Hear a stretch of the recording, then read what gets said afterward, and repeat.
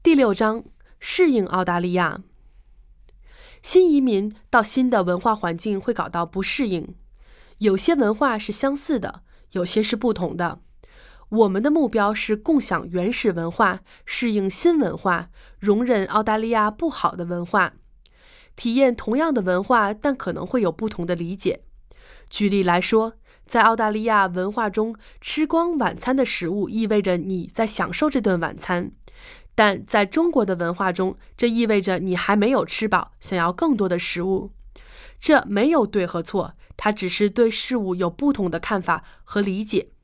知识和经验有助于获得更好的理解和吸收不同的文化。慷慨是中国文化的重要部分，特别是当有客人来的时候。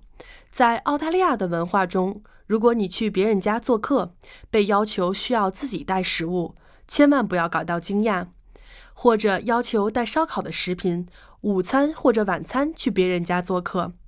这意味着你要带一盘食物供大家分享，大家都知道要做出贡献，并且在饭后一起打扫。但是在中国的文化中，主人把客人照顾好是非常重要的。但在澳大利亚的文化中， AA 制和一起做事是建立友谊的最好方式。澳大利亚和中国文化在某些方面是相似的，都愿意关怀家人和花时间与家人在一起，都有强烈的职业道德，都对身边的人，例如家人和朋友慷慨解囊，都尊重老人，都注重教育，都对取得的成绩谦逊而不吹嘘，尊重工程成就，都喜欢旅游，都欣赏自由风光，都喜欢美食。但在其他的一些方面，澳大利亚和中国的文化就不太一样了。在澳大利亚的文化，挑战权威是一种常态，而在中国的文化中，尊重权威是常态。独立个人做决定，采取问责制是澳大利亚的方法，比如自己决定自己的事业和婚姻。而中国的方式是集体决策，比如追求什么事业或者和谁结婚都受到影响。当然，后者和谁结婚不仅是亚洲人，许多非洲和南北的文化也是这样的。澳大利亚的文化是相信公平、待遇相同，所以有健全的志愿服务和慷慨的社会福利制度。而在中国文化中，照顾家庭是第一位的。此外，澳洲人像欧洲人一样更休闲，而中国人更正式。澳大利亚人像美国人一样不掩饰自己的情绪，诚实而直接，但会被视为粗鲁而无礼。因为中国人和英国人一样，往往隐藏自己的情绪，并且通常不会说不，这似乎彬彬有礼，但会被认为不诚实。澳大利亚人通常准时赴约，而中国人很少守时。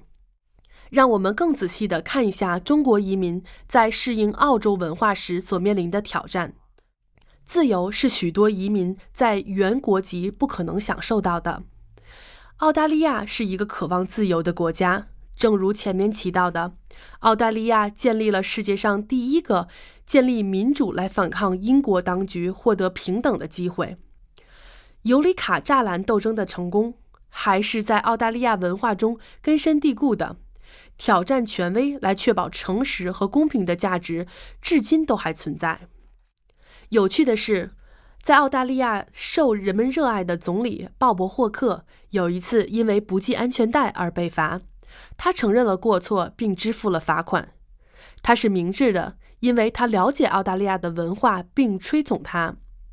然而，一位高等法院的法官因为试图撒谎以逃避支付他的超速罚单而被拘留。澳大利亚人不喜欢撒谎，在其他文化，领导的权利不受到挑战，因为尊重地位是非常重要的。但在澳大利亚，每个人的权威都受到挑战。让他们诚实这个短语是澳大利亚人努力保护的。不说实话都会成为新闻的头版头条，从企业的腐败、警察的询问，到最近相关部门在调查天主教会对儿童的性虐待。新移民也会对规则及法律条款数量之多而感到惊讶。您可能会因为不系安全带、超速、乱停车、开车打手机、乱扔垃圾、吸烟、在沙滩遛狗。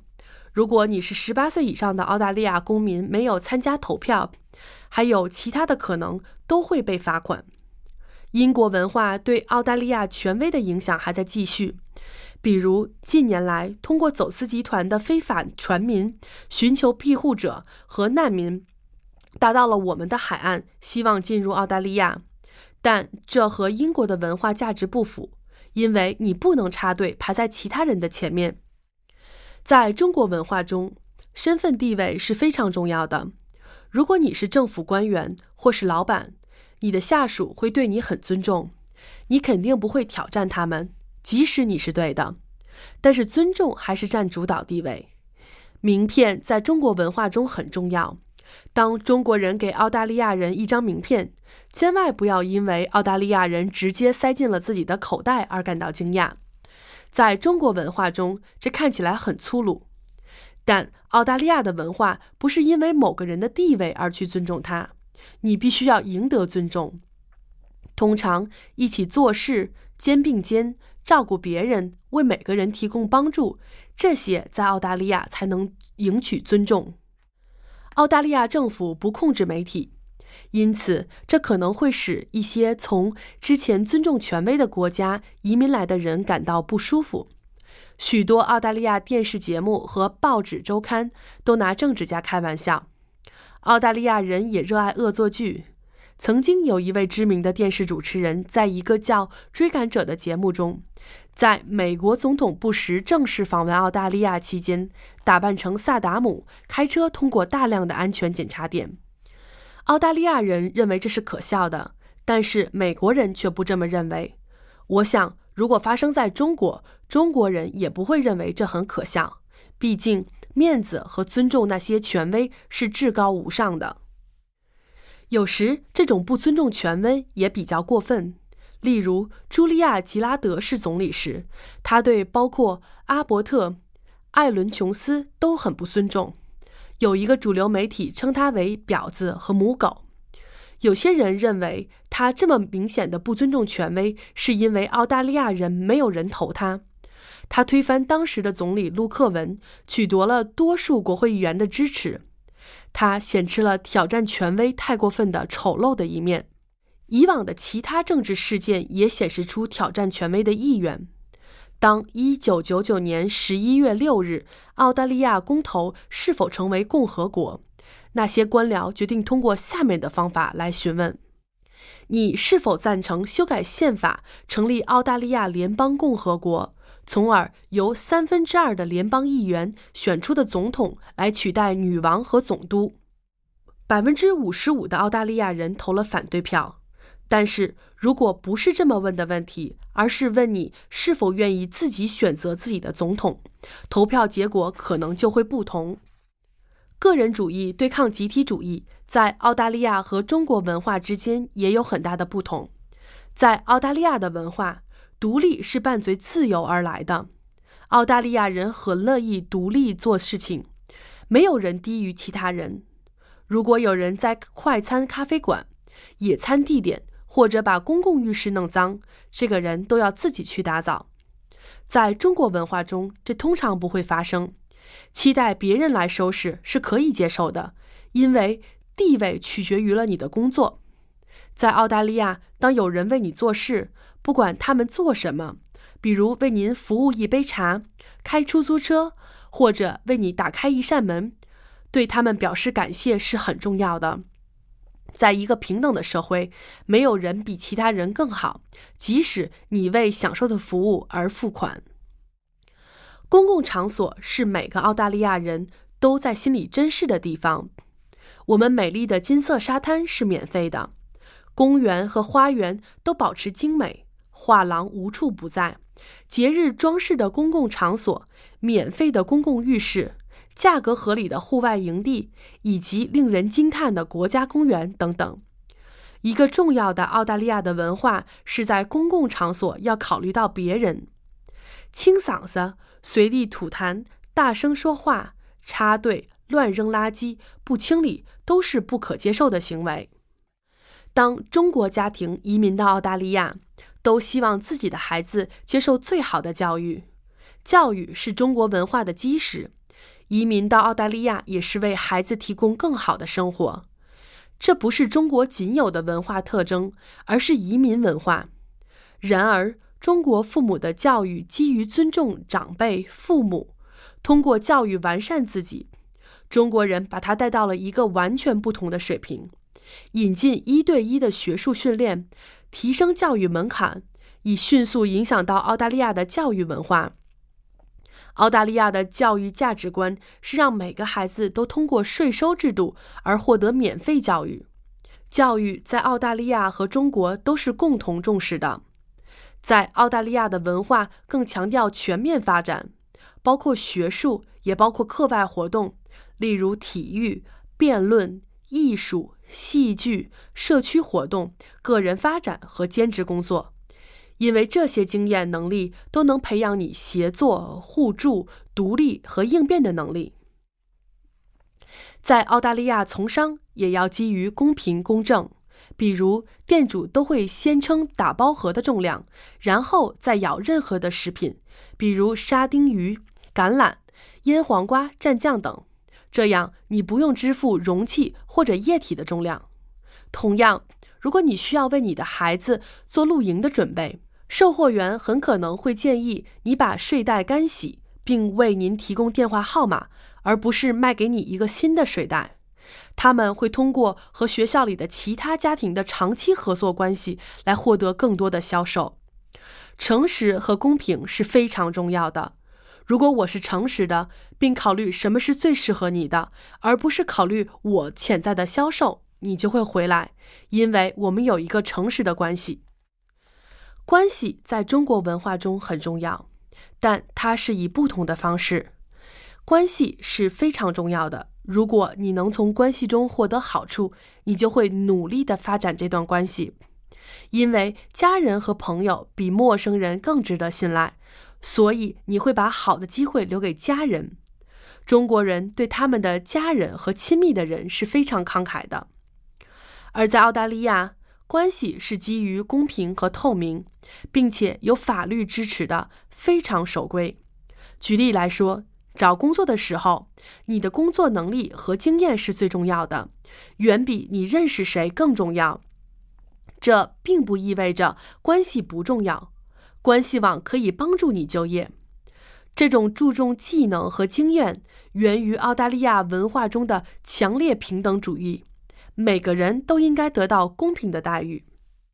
中国移民也发现，在就业时，填写申请主要甄选准则时的问题会很难回答。